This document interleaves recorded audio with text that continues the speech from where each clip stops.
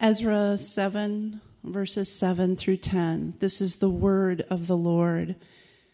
And there went up also to Jerusalem in the 7th year of Artaxerxes, the king, some of the people of Israel, and some of the priests and Levites, the singers and gatekeepers and the temple servants. And Ezra came to Jerusalem in the 5th month, which was in the 7th year of the king. For on the first day of the 1st month he began to go up from Babylonia. And on the first day of the 5th month he came to Jerusalem. For the good hand of his God was on him. For Ezra had set his heart to study the law of the Lord and to do it, and to teach his statutes and rules in Israel. Good morning. Let's pray together. Father in heaven, thank you so much for your word. Thank you for the books of Ezra and Nehemiah. And I pray, God, that you give us eyes to see this morning, hearts to feel what you want us to see and feel this morning. And I just pray for your help. Pray, Lord, that you would help me to communicate what you want communicated. And we just pray, Lord, that you would be exalted, that you, Lord Jesus, would be seen in all of your beauty and all of your glory, so that we would put our trust in you and that we would be able to come out of here saying, there is no greater thing to know the Lord Jesus Christ. We pray that. So please, do your work in us. We're hungry for you. We want your presence here. We want your presence to fill this temple with glory. So come and inhabit your people. We pray that you would do a great work here for the glory of your name, for the advancement of your kingdom, and for our joy as your people that you have purchased on the cross. And it's in Jesus' name that we pray these things. Amen. So next week, Pastor Charlie is going to be laying out a vision for the mission of GCF. And since I had 1 week to do whatever I wanted, it seemed right to talk about the mission as it relates to child and youth discipleship here at GCF. So with God's help this morning, I'm going to talk about and look at Ezra and Nehemiah. And I'm going to do my best from those books to cast vision and put us on mission for child-youth discipleship here at GCF. And if you're thinking, oh, that's not really my ballpark, this doesn't really relate to me, I urge you to consider that it does. This is going to relate to all of us because God's word relates to all of his people. In fact, it relates to all humanity. So that's the bigger umbrella that we're going to be looking at. So a couple of things I want to accomplish. 2 things. Aim to exalt God's word among us and help us to see how crucial it is that we know it for ourselves and that we love it so as to actually do God's word, and then that we spill over and teach it to our children and teach it to our neighbors and teach it to our coworkers and teach it to whoever else it might be.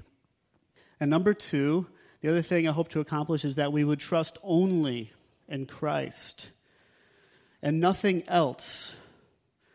Not our parenting, not our Sunday school programs, that Jesus would be our only hope and our only rock as we seek to bear fruit for ourselves and for the lives of the next generation. So those are the 2 things that I hope to accomplish. So that's the introduction. Admittedly, it's a little bit boring to talk about, things like that.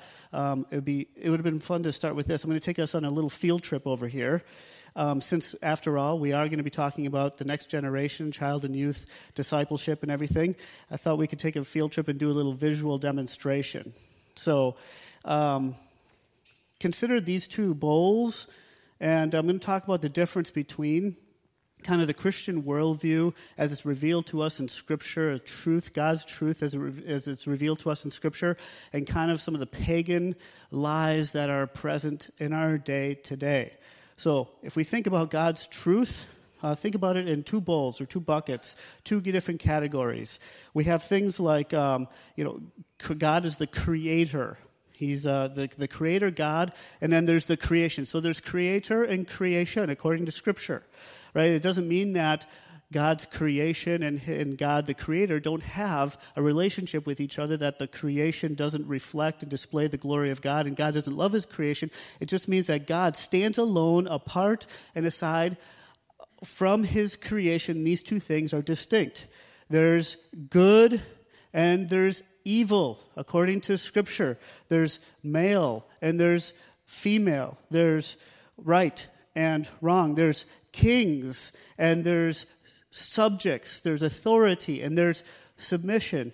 There's heaven and there's hell. There's parent and there's child. These two things are distinct from each other. Now, you'll notice, I don't want to get myself in hot water, that I did put the female in the same bowl as I put evil in.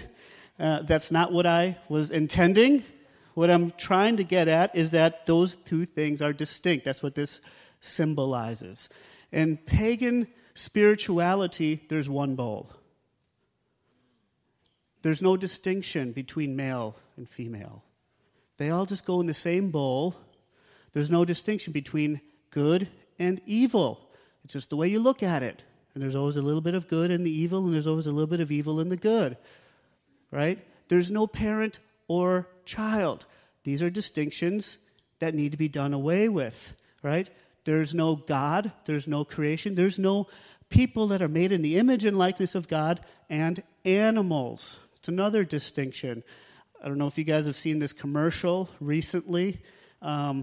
It's kind of subtle, but it's this little girl. I don't know if it's some kind of a smartphone commercial, and she's laying on the living room floor, and her dog is right next to her, and she asks the pre-programmed computer chip, do dogs dream? And it's so cute and precious. And then the answer, of course, is yes, they dream just like humans and about similar things, right? And that might be factually true, but I almost wonder if that's a subtle way of saying there's really no distinction between human beings who are created in the image and likeness of God and the animal kingdom, right? So in pagan spirituality, there's no distinction between heaven and hell. There is no such distinction, right? So that's kind of the difference between kind of the Christian worldview and the pagan worldview. And I do want to say as a disclaimer, that doesn't represent all non-Christian thought, but it definitely, I think, I would submit to you, it definitely represents thinking that is becoming increasingly popular in our day. And this is the tide that we're swimming in. Peter Jones, in his book titled Gospel Truth, Pagan Lies, I highly recommend it. It's super short and easy to read. Gospel Truth, Pagan Lies talks about the movie, for instance, Lion King. I don't know if you guys have ever seen it. I haven't. But he talks about the circle of life, where everything in the universe is kind of this mass of energy that's all kind of flowing together, right? And circles are used commonly in non-Christian faiths and cults and whatnot to describe this all is one is all philosophy. That's kind of the one bowl system that I was talking about. All is one is all, right? There is no God in creation. It's everything. Everything is God. God is everywhere, right? Okay, so circles are used to kind of to symbolize this kind of all is one is all pagan philosophy. And on the outset, and this is another reason why I'm bringing this up, this is increasingly attractive, especially to the younger people in our day and age, right? This no intolerance, that's becoming increasingly attractive. So yeah, circles are common and popular. Has anybody seen Star Wars? That's kind of a funny question. Believe it or not, I have not seen Star Wars. So I should have said I wasn't going to bring that up to cause any distraction or angst among you, because some people get upset about that, actually. But I read about it. Anyway, I'm going to say some things about it because I read the book. Obi-Wan Kenobi, right, explains to Luke Skywalker in language like that of a pagan priest. He says, the Force is an energy field created by all living things. It surrounds us. It penetrates us. It binds the galaxy together, right? It is all-powerful and controls everything, right? And apparently in the movie, Luke Skywalker is encouraged to abandon himself and follow his intuition, right? And as he follows his intuition, he gets into harmony with this force, right? And what's the force? It's this massive energy that is the universe. And it's only when you let go of yourself and completely follow your desires and completely follow your intuitions that now you come into harmony with the force, which is this notion of God. And then you can do great things. And Luke Skywalker is able to pilot complex flying machines, whatever they are, right? I heard it's a good movie, though. And this explains, does it not, why there's so much emphasis today on what? Following your heart. Right? There's a pagan ideology behind that.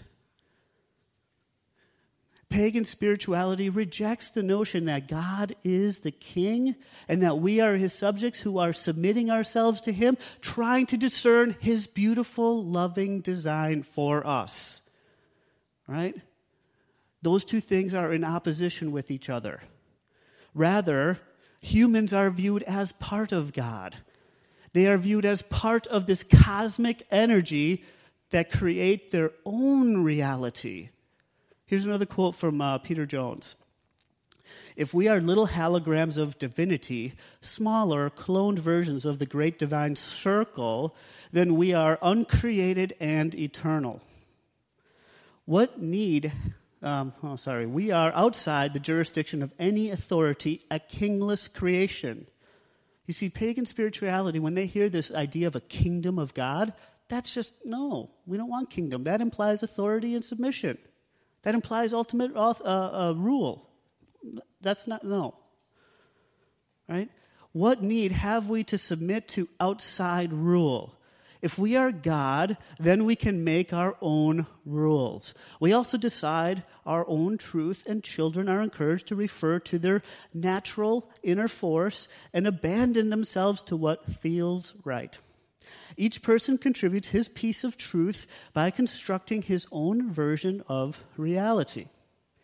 This explains why tolerance is so important. Each self is a source of truth, so each must be tolerated, even encouraged. So again, tolerance isn't just a virtue, or it's not an end in itself. That's the way I always used to think about it. It's a means to achieving a greater goal, a greater ideology, in which all is one is all, and everyone creates their own reality, and we all kind of work together to this mass, whatever it is. It's a means to achieving the never realized Christian ideal of love your neighbor. You see, in the eyes of the pagan, Christianity had some things going for it, but with all of its rules, with all of its teaching, with all of its authority, and the intolerance that comes from that, it's essentially viewed as a failed experiment because it excludes. And it makes people feel bad about themselves. And it needs to be done away with. So this is why children these days are encouraged to do things like choose their gender, to make their own reality, to follow their intuition so that they will become one with this massive energy that Star Wars calls the Force. Yesterday I was having a conversation with my son, Ben. He's 5. He doesn't like it when I put him on the spot. Sorry, buddy. But you're just so funny. Right? And I was trying to explain to him that playing real hockey outside on a beautiful day is more of a productive exercise than playing video games. Right? He shot back at me, yeah, but my finger thumbs get exercise when I play video games. I'm not ready to let this kid make a decision about what gender he wants to be. That just doesn't seem like a good idea. And this ideology is why respect for authority is diminishing. It's why animals get just as good, if not better, treatment than humans. And it's why tolerance is so virtuous. And it's becoming attractive. So, keep that in mind. This is the world that we live in. And I want to take us to Ezra and Nehemiah now. Let me turn our attention to these two little books in the Hebrew canon. They were actually one book because it tells the same story. It wasn't until the Christian era that they were separated as two different books. So we really should think about it as one book, as one story, right? And if you're looking to understand the chronology of the Bible, Ezra and Nehemiah really talk about the events that happened at the very end of the Old Testament. So really, Ezra coming in to rebuild the temple, Nehemiah rebuilding the temple walls or the walls of Israel, Jerusalem, are really the last events that happen in the Old Testament before there's 400 years of silence and then the New Testament comes in. So chronologically speaking, Ezra and Nehemiah are the very last events in the Old Testament. So they're both leaders in Israel at one of their very low moments and very low points in their history. They're returning to Jerusalem from Babylon. So they were in Babylon. All the Israelites were scattered about. They were in exile because Babylon came in and sieged the city of Jerusalem in 586, 587 BC. They destroyed the temple. They destroyed the walls. And all the Jews were scattered about, right? And they're scattered about. They're in Babylon. And now they're coming back to Jerusalem to rebuild what was broken. Losing the temple, losing the wall, being forced out of the city was as bad as it could get for an Israelite. God chose them to be his people. You see, he chose them to be his people so that they would worship him, so that they would know his word, and that they would live lives of worship and connection to their living God, and that way they would become a blessing to the nations outside of them.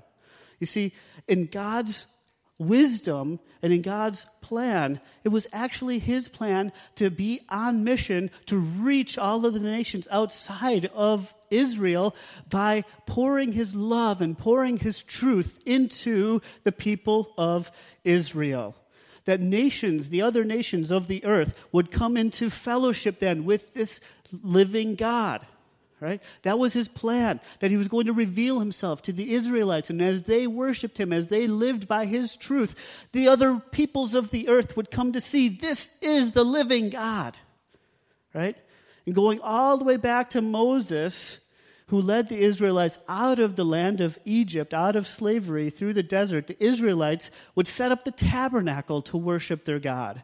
And they had to set it up, they had to tear it down, they put the altar, and that was the way that they expressed worship to him. And it was the way also that they were reminded that God was their God, and he was with them, and he was leading them. And he was leading them to the promised land, which he promised to Abraham. Right? So they're on this journey going through by Moses, and eventually it's Joshua who leads them into the promised land, and then David.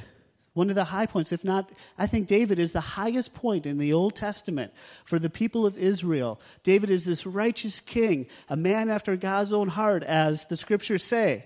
All right? And under David's leadership, they enter into the promised land. And then his son Solomon gives them the most prosperous, it's the wealthiest time in Israel. They build the temple. And this is significant because it identifies them as their unique calling to be God's people. God was with them as their God, and they were his people worshiping him. And there was a sense of permanency about the temple versus the tabernacle. So they built the temple, and unfortunately, just as they're right about at the cusp of spilling out into the nations around them, what winds up happening instead? As it has happened time and time again, the pagan ideologies and the false idols come seeping into Israel, and that has a bigger effect on them than they have on the other nations outside of them. It's tragic.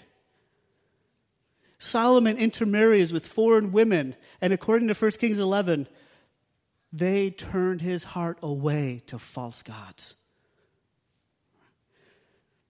God raises up prophet after prophet, warning the Israelites not to worship false gods. And finally, they get taken over by Babylon, which, according to Revelation 18, if we look at Scripture to interpret Scripture, Babylon is symbolic. It is symbolic of the world system that is opposed to God, the worldly ideology that is anti-God. It is symbolic of idol worship, pagan practice. So it's interesting that Babylon is what takes Israel over. Israel lost their temple, they lost their identity, they lost their city, they lost their witness. And most importantly, if it weren't for the covenant-keeping, steadfast love of their God, they would have lost relationship with God too. They were gone. But God had his hand on them. God made a promise to them, and God was going to keep it. So this is what actually happens. The sovereign God who sets up kings, who takes down kings, after King Nebuchadnezzar and the Babylonians reigned in Jerusalem for a time, the Persians come in, take over. King Cyrus is now in charge, and he offers an edict that allows the Israelites to come back into Jerusalem to rebuild the temple. Hallelujah. This is a great moment of God's sovereignty. Even though this pagan king probably wants nothing to do with their God, perhaps, he allows them to come into and rebuild the temple. So now all the Israelites that were scattered about are coming back. And there's essentially three waves of people. The first wave is led by a man named Zerubbabel. And then the second wave is led by Ezra. And the third wave is led by Nehemiah. So there's three waves of Israelites that are coming back into Israel to rebuild what was lost. So by the time Ezra returns to Jerusalem, the temple was actually already rebuilt. It was physically there. But this gets us to the heart of what I really want to talk about. All that was kind of a setup. And this is what I want us to understand. Ezra and Nehemiah were not rebuilding a temple building. Ezra, Nehemiah, and Zerubbabel were not rebuilding a wall. They were rebuilding truth. They were restoring God's word to its rightful place in the life of his people. They were rebuilding true worship. They weren't rebuilding a city. They were rebuilding a people. This wasn't a building project with stones. This was a building project that would make the people into God's people. It's a worship project. It's a truth project. The problem that Israel faced was a worship and worldview problem. Israel was in spiritual shambles long before the Babylonians came in and destroyed the city. You see, when we see the destruction of their temple, this reflected the destruction that was already in place because of false idol worship. They were destroyed spiritually well before the Babylonians came in and destroyed their temple. The destruction of the wall merely symbolized the fact that they completely lost their identity as worshipers of the living God. There was no distinction between the Israelites and all the other pagan cultures around them. That's why the wall came down. And that's what it symbolizes. I hope we see that. And this brings us to Ezra. Where does the rebuilding of the temple, where does this rebuilding project really begin? It begins with studying the Word, doing the Word, and teaching the Word of God. Ezra 7:9. For on the first day of the first month, he began to go up from Babylonia, and on the first day of the 5th month, he came to Jerusalem. For the good hand of his God was on him.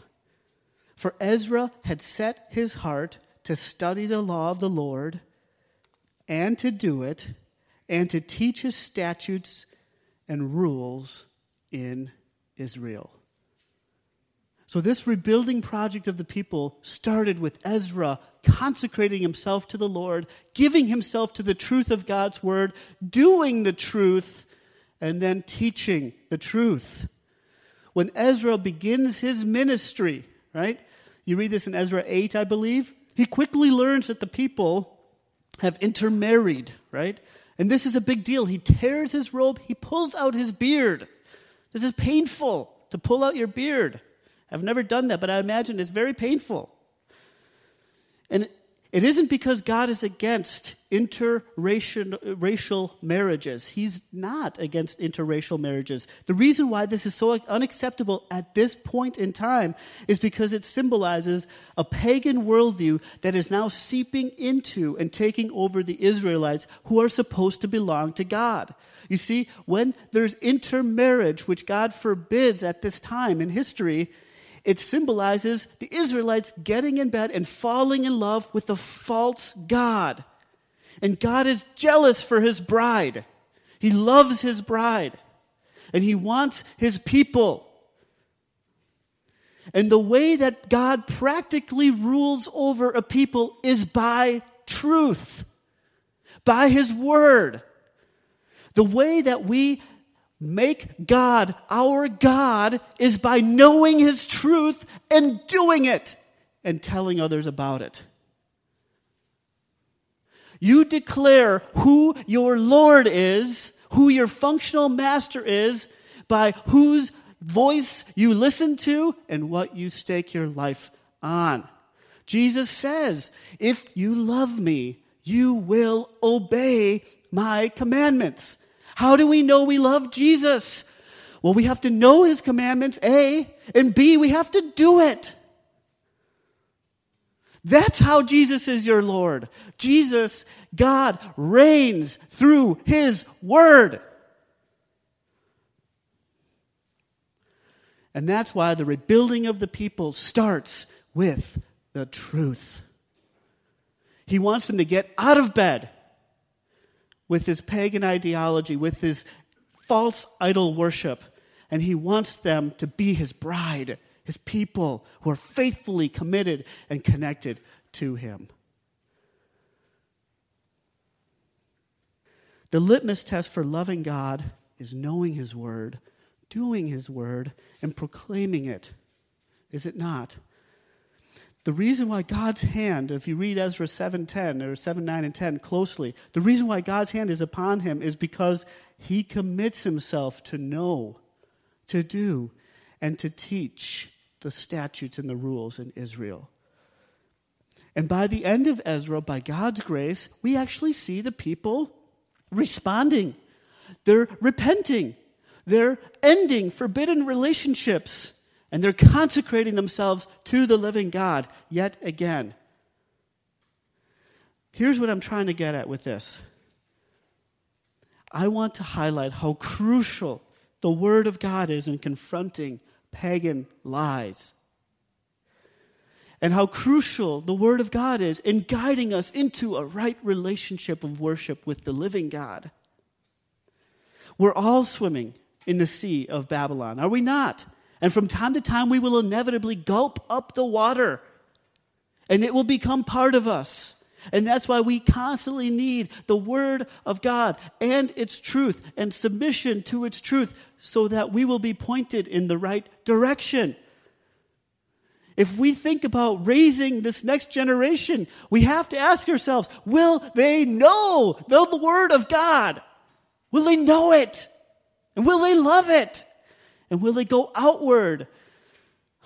Brothers and sisters, let's pray together for that. Will you know the Word of God? Will you love it?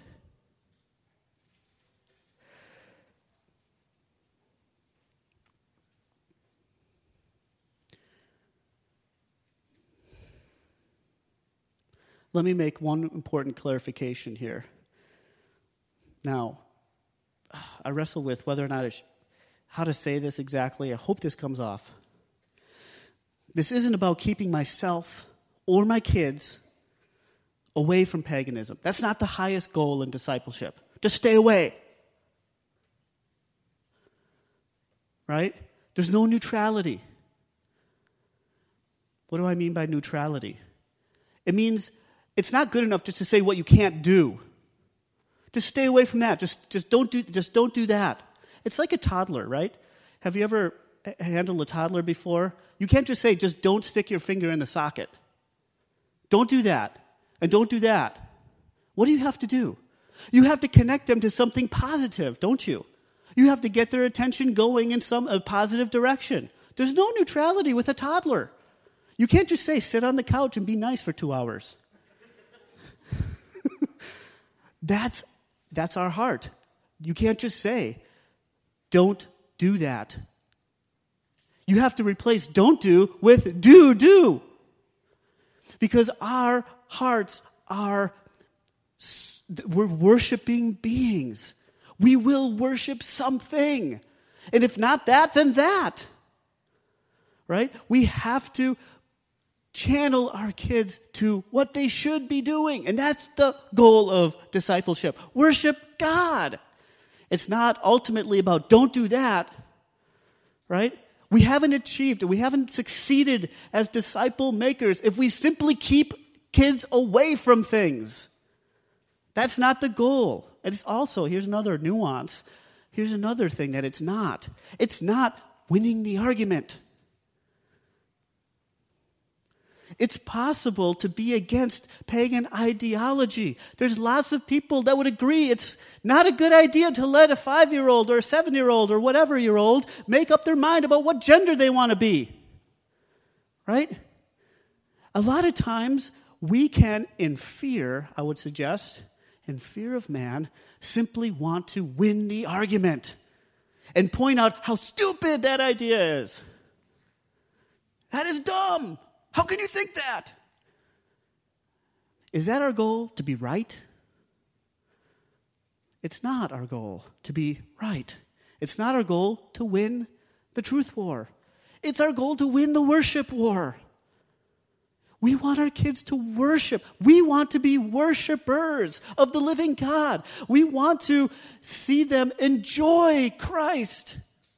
To pursue him, not because they want to be right in this truth war, but because they love Jesus. Because truth connects them to Jesus. Do you see this distinction? I hope you do. You see, here's a question I ask myself. When I think about raising my own kids, and when I point them to Christ, and when I build a biblical worldview for them, I realize that there's a good chance that they might face opposition, maybe even intense opposition, because of what I'm teaching them. I don't know if this ever crosses your mind, but do you ever wonder, do you ever realize that your child may not get the job because of their Christian belief?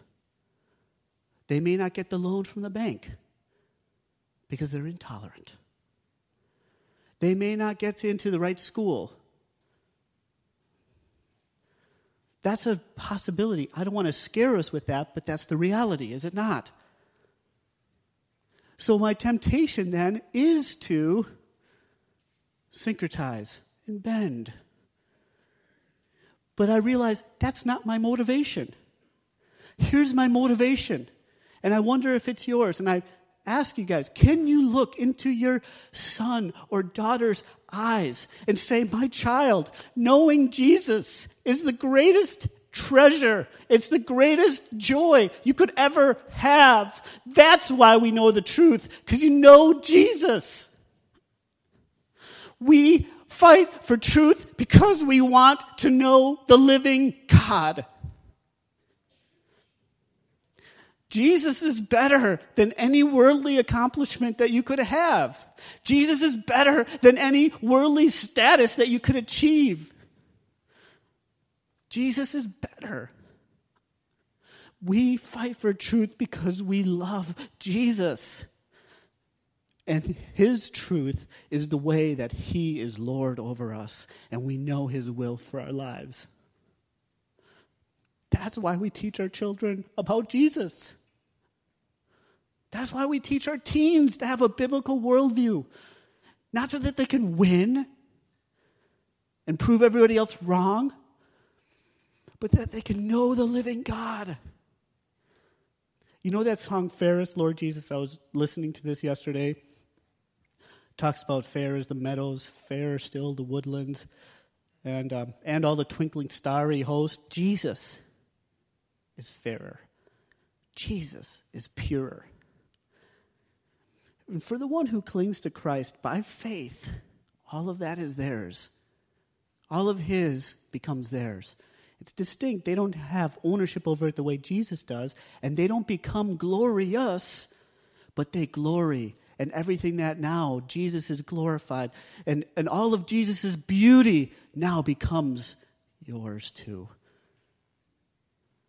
When we think about what it means to be a biblical woman and find God's design and to live in that and to submit yourself, Jesus has a beautiful plan for your femininity, young ladies. And when you cling to Christ by faith, you will know his good plan for that. That's what you want. And for young men, Jesus has a beautiful, awesome, really joy-satisfying plan for your manhood and your masculinity. And when you cling to Christ by faith, all of his glory in that becomes yours. That's what you want. That's what we want for our children. That's what we want for ourselves, is it not?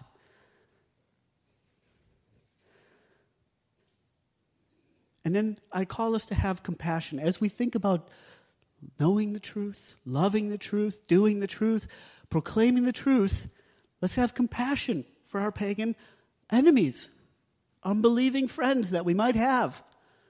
Let's realize we don't go to them in fear, because perfect love casts out fear. Amen? And we have to realize that oftentimes unbelievers, they want the same things that we want. They want war to cease. Amen. I want war to cease too. They want poverty to end. Amen. I want that too. Right? They don't want people to be unfairly judged and discriminated against. Amen. I don't want that either. I want that to end. We agree about these things, but where we differ, and drastically so, is the fact that they view God as the problem, not as the solution. We look at ourselves as the problem. Jesus, in love, comes to us and tells us, you're the problem. And here I've come to fix it, and here's how I fixed it. I give my life on the cross to die for you, to rise again for you. I have fixed it through my love for you. You see, the sinful human condition is the problem. That's the reason for poverty. It's not that people are discriminated against. And if they are discriminated against, it's connected to sin. Here's the last point I want to make. Ezra and Nehemiah points us to our need for Christ. I've already talked about our need for Christ, but here's what I mean. We cannot end and rest on our inspirational laurels of, let's go value God's word, rah, rah, rah. Let's go teach it, rah, rah, rah, and everybody's going to be saved, right? That's where we've left it right now. I don't want to leave it there. Because that's not good enough. Because you know why? We'll fail. We won't be motivated as we ought. We will never love God's word the way we should.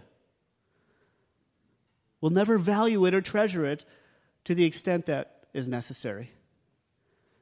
By the time, and we learned this in Ezra and Nehemiah, you see, there's reform happening. Ezra's making inroads. People are responding to the truth. But really, the books kind of paint a bleak picture. Because by the end of Nehemiah, guess what's happening again? They're turning their backs on God. Yes, again. They're not supporting the Levites. They're not caring for the temple. And they are intermarrying yet again. See, when Ezra hears this, he tears his robe and he pulls out his beard, because this is serious. When Nehemiah hears of the same thing that's going on in his time, what does he do? He curses them, he beats them, and he pulls out their hair. So if you had your choice between having Ezra as your pastor or Nehemiah as your pastor, you want to go with Ezra, right? Nehemiah could kick some major tail. He took the ultimate fighting course or track in seminary. So, Pastor Ezra or Pastor Nehemiah. You don't want to go to him saying that I've been looking at things on the internet. Take care of that. We'll solve that problem. So I kind of had a little fun with that. But the reality is this is serious. Because both Ezra and Nehemiah responded differently. They both responded drastically. But both seem to be appropriate. Because what are they doing? They're walking away from God. And Nehemiah goes on in chapter 13. This is what Solomon did. And don't you see what happened? So he's pleading with his people. He's getting in their face. This is a problem. He's going to confront it. But this invites us to ask an interesting question. Here's the question I think it invites us to ask. If Israel would ever stay faithful to God, if it weren't for a great leader watching over them all the time, looking over their shoulder, watching their every move, would Israel stay faithful? And there's a pattern in the Old Testament, is there not? Every time there was a good, great leader in office, the people's heart went with God. And every time they turned their back on the people, they're off doing idol worship. So it begs the question, would they stay faithful? Can they stay faithful if there isn't a great leader hovering over them all the time, directing them in the way that they should go? The answer, I think, is no, they can't. And do you see how this sets us up for Christ, the King of Kings, who never turns his back on his people? Right? Jesus is the Ezra. He is the perfect Ezra. The perfect king who sets his heart to study the law, to do the law, and to teach the law. Jesus is the perfect Ezra, you see. Jesus is the king who comes to indwell his people. And by the power of the Holy Spirit, he never leaves you. He's always watching over you. He is always the righteous king, turning your heart, convicting you of your sin, and showing you God's benefits that you can have in him. Jesus is the perfect Ezra. Jesus is the perfect Nehemiah. And he doesn't beat you either. That's good. So consider this. When the temple was built in Ezra chapter 4, we see the rebuilding of the temple. There was wailing and cheering. There's weeping and praise. Why? Why the weeping? Here's why. There's the older generation, the old-timers, that were actually around to see the previous temple, the first temple. And they said, this is so lousy in comparison. It's so small. It's so much less glorious than the first one. This isn't even a time of celebration. This is weeping. It was fading right before their eyes. Here's another thing. In the first temple, it says that the glory of the Lord, the presence of the Lord, filled the temple. In the second temple, there's no such mention of that. It never says that God's presence actually fills the second temple. What is this alluding to? We had a conversation, Matt. I think this is what it's meaning. This worship practice and this way of responding to God as the Israelites conceived it was fading away until the point when Jesus comes onto the scene, remember, and he says, tear down the temple and what? I will rebuild it in 3 days. What kind of a temple is he talking about? He's talking about a people that he is going to die for and rise again for and indwell. The reason why the presence of the Lord was never mentioned in the second temple is because God was working out a bigger plan. He was working out a plan to send a king that would indwell his people.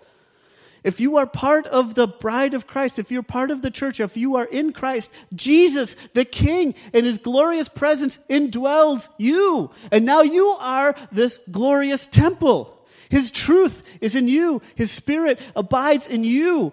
And it's only in Christ that we can truly set our hearts to do the Word, to love the Word, to study the Word, and to proclaim it.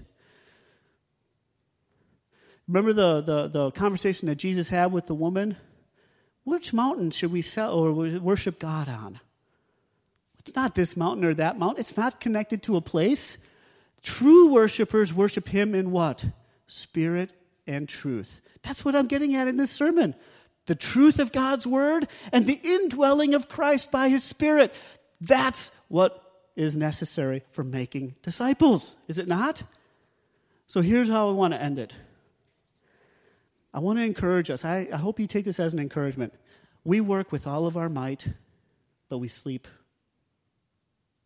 well at night. What does that mean? It means we labor to be people of the Word, to know the truth, and we hold the bar high for how we want to pass on truth to the next generation because it matters. But we also realize it's not our parenting, as important as that is. It's not your homeschooling, as important as that is. It's not the Sunday school discipleship programs, as important as that is. Those are things that God will use, and those are things that we seek to build truth into the next generation and build truth into ourselves. But unless the Lord builds the house, those who build it labor in vain.